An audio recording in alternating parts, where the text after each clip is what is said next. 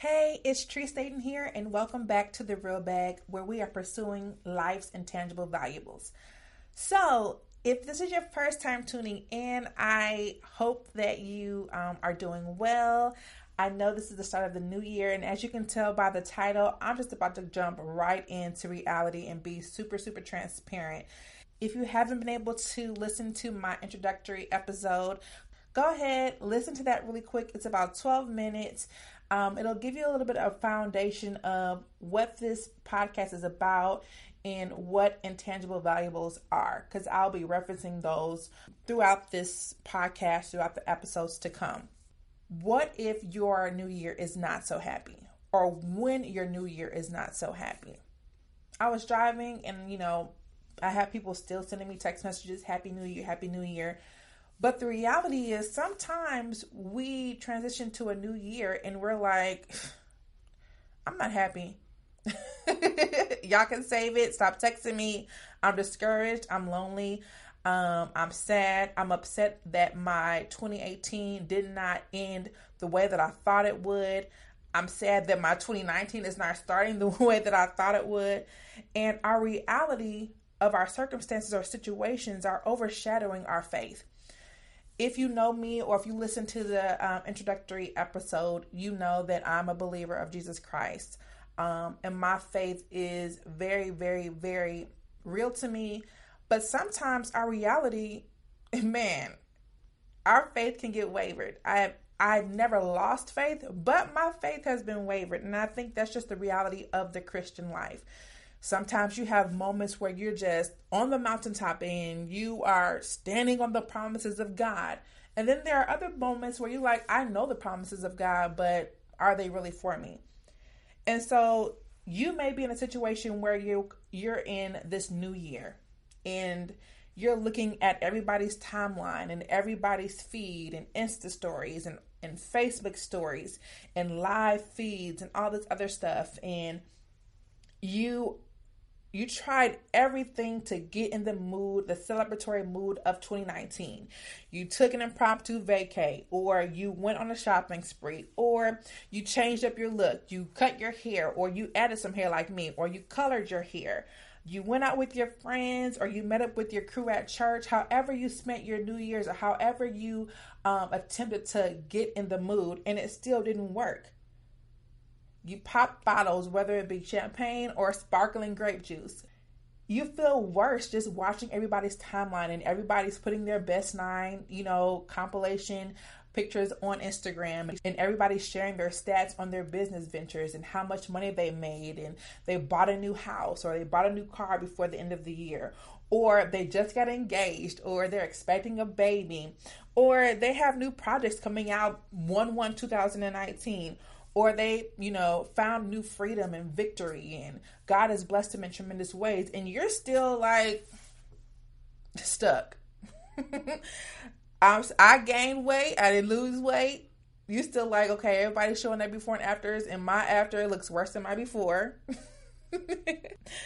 You're in between jobs. You may have lost a job, or you may be dealing with a newly found health issue, or you're working through some health challenges.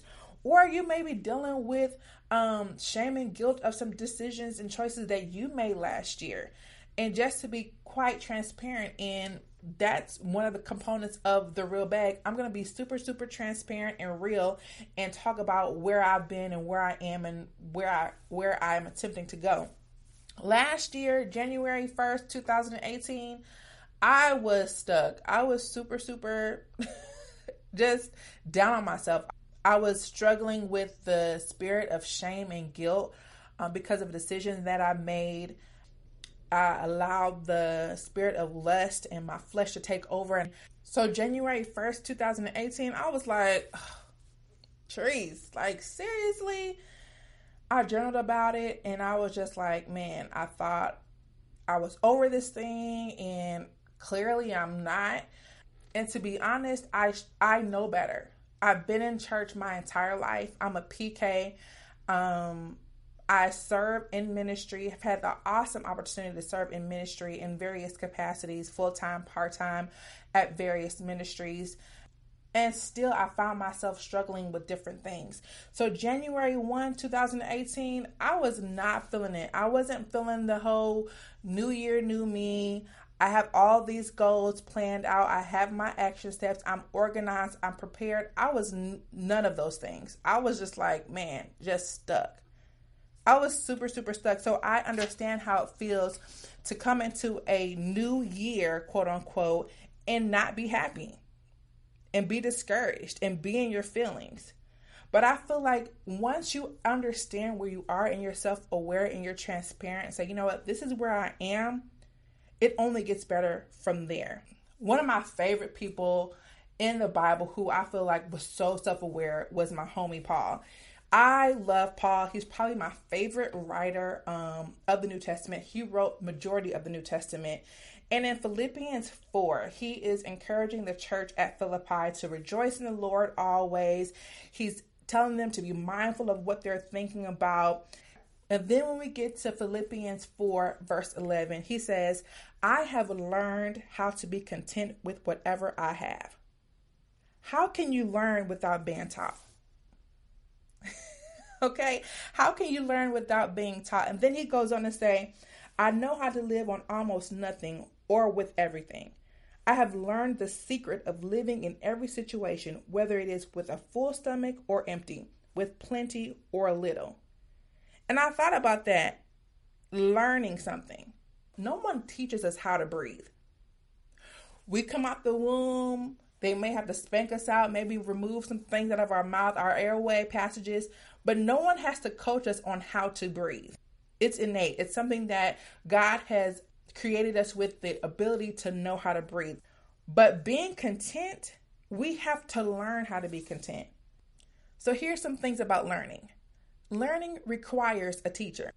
Okay, you can go back to school. You can go back to when somebody taught you how to ride a bike or tie a shoe, or, you started a new job, or you're in school and grad school and you're trying to figure out a system, a new software. Somebody had to teach you, whether it was manual or training, virtual training, or somebody stood over your shoulder. Somebody had to teach you. And in my case, of course, my teacher is God. Okay, he be pulling out all the problems. Like, okay, you think you over it? Pass this test. Sometimes I pass them, sometimes I fail them. Learning also requires constant reinforcement. You don't learn something just off the first time you do something. If you do, there are geniuses, there are people with photographic memories and things like that. I'm not talking about that. I'm talking about those complex issues. You have to go through it and approach it several times for you to actually learn how to do something. Being content is so different than breathing. It does not happen automatically. So I thought about different situations and seasons in my life where I was discontent, I was indifferent, I was upset about where I was, whether it had to do with my weight or my professional career or in ministry or in life, in my personal life. And I had to think back and I said, okay, how did I get out of that space? Securing the bag of contentment, okay? Let's secure the bag of contentment. First, start with gratefulness. When is the last time that you actually took inventory, a real look at your life and say, you know what, things could be much worse.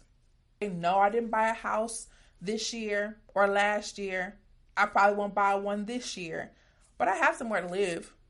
It may be a 1-bedroom apartment. It may be a studio, and I may even be staying at somebody's house, but at least I'm somewhere safe. You may be on unemployment, but at least you're getting some finances. At least you have some resources, or you didn't get that contract signed that you thought you would have. I always say this. There is somebody that would switch places with you in a heartbeat. Always. You may feel like, man, I'm the only one going through this, or nobody will want my life. Trust me. There is somebody that would want your life. There is somebody who is lonely who would want to be married. Or there's somebody that's married who would want to be single. Or there's someone who has a high level position, job, or career, and they just want to be an entrepreneur. They want to be a free spirit, but no, they have this heavy weight of obligation and responsibility on their shoulders, and they're not able to be free. So there's always someone willing and waiting to switch places with you. Number 2, get off the comparison train. Oh my goodness. We compare our lives to so many people, and it's so easy now with social media. And I love the tool of social media and being able to network and connect with different people across the world. But the double-edged sword of that is that you're constantly comparing yourself to someone else.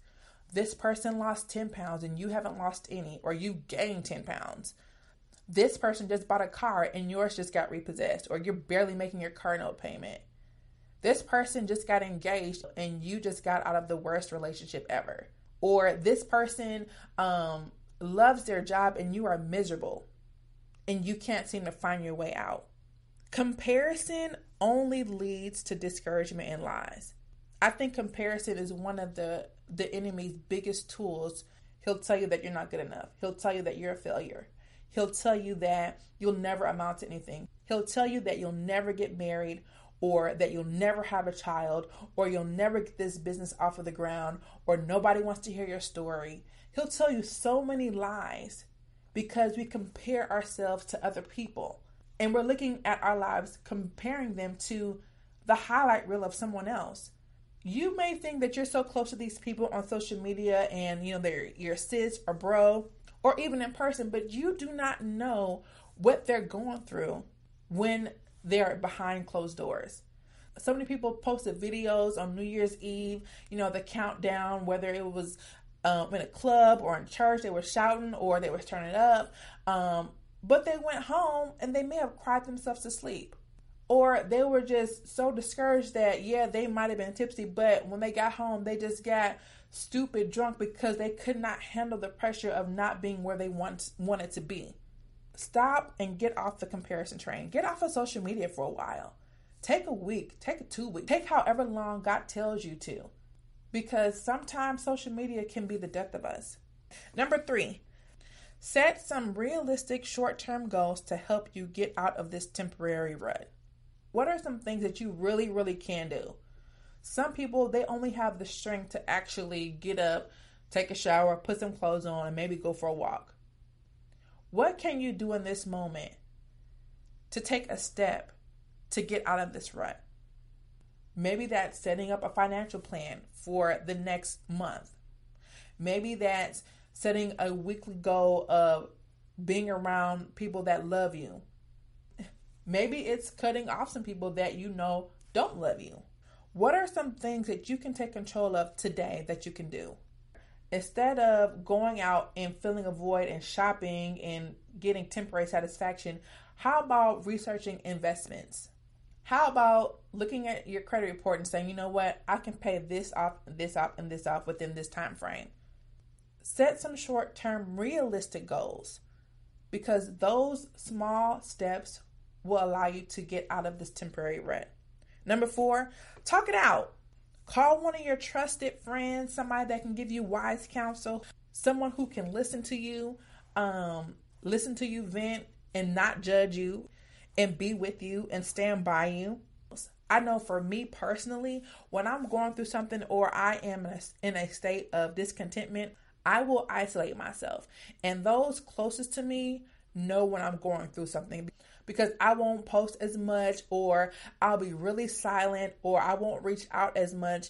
And those people close to me will be like, okay, what's going on? Let's talk about it.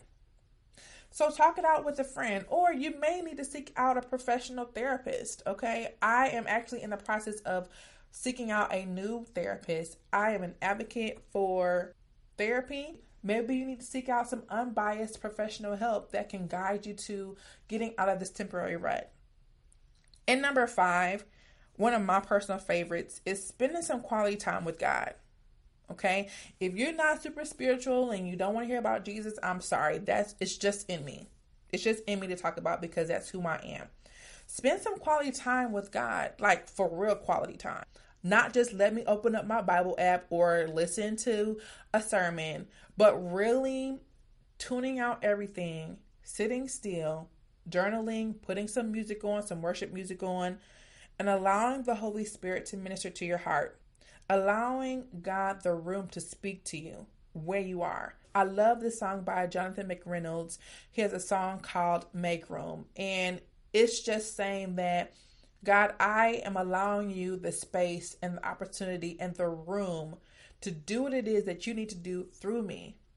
Sometimes our lives can be so cluttered. We have so much going on. Work, we have home, we have families, we have ministry obligations, we have our dreams and desires and our hopes and our business ventures and all these things clouding our space or crowding our space. Social media and the pressure of building your brand and being an influencer and branching out and making your reach larger and making your name known. We have all these things crowding our space, our mental and emotional capacity, and we're not leaving room for God to do his work. And he's like, look, I'm not competing with all that. Okay? So you go ahead, you have all of this stuff going on, juggling all these balls in the air, barely catching them, letting them drop. And when you come to a point where all the balls that you're juggling are on the floor, okay, I'll be here.